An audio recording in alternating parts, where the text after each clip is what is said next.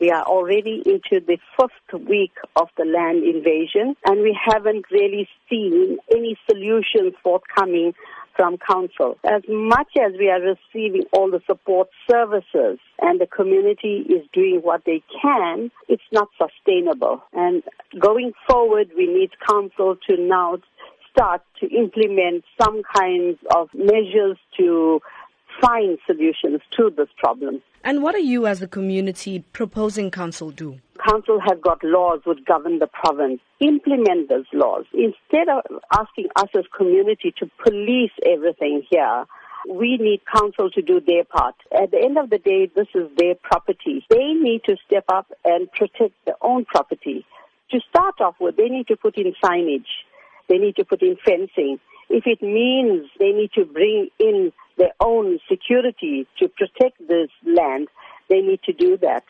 As a community, our job is to basically look after the normal stuff. This is impacting negatively on people's lives. This is already the 1st week of the land invasions. Day after day, we are being faced with this problem where invaders are coming in, digging trenches, marking off property, and we need to police that. And what are you suggesting as the long-term solution? As a long-term solution, council has to step in. They need to take control of what is going on. In other words, this is a criminal activity. Number one, it's not allowed. Council needs to arrest these people. If they are trespassing on private property, they need to be arrested. We as a community can't do that. So they need to take control of their own lands. They need to police it. So this is where we stand. And we understand that the community held a meeting with Deputy Mayor yesterday. What were some of the points raised at the meeting? Well, she did meet different groups of people, and we have been liaising with her from day 3 of the invasion.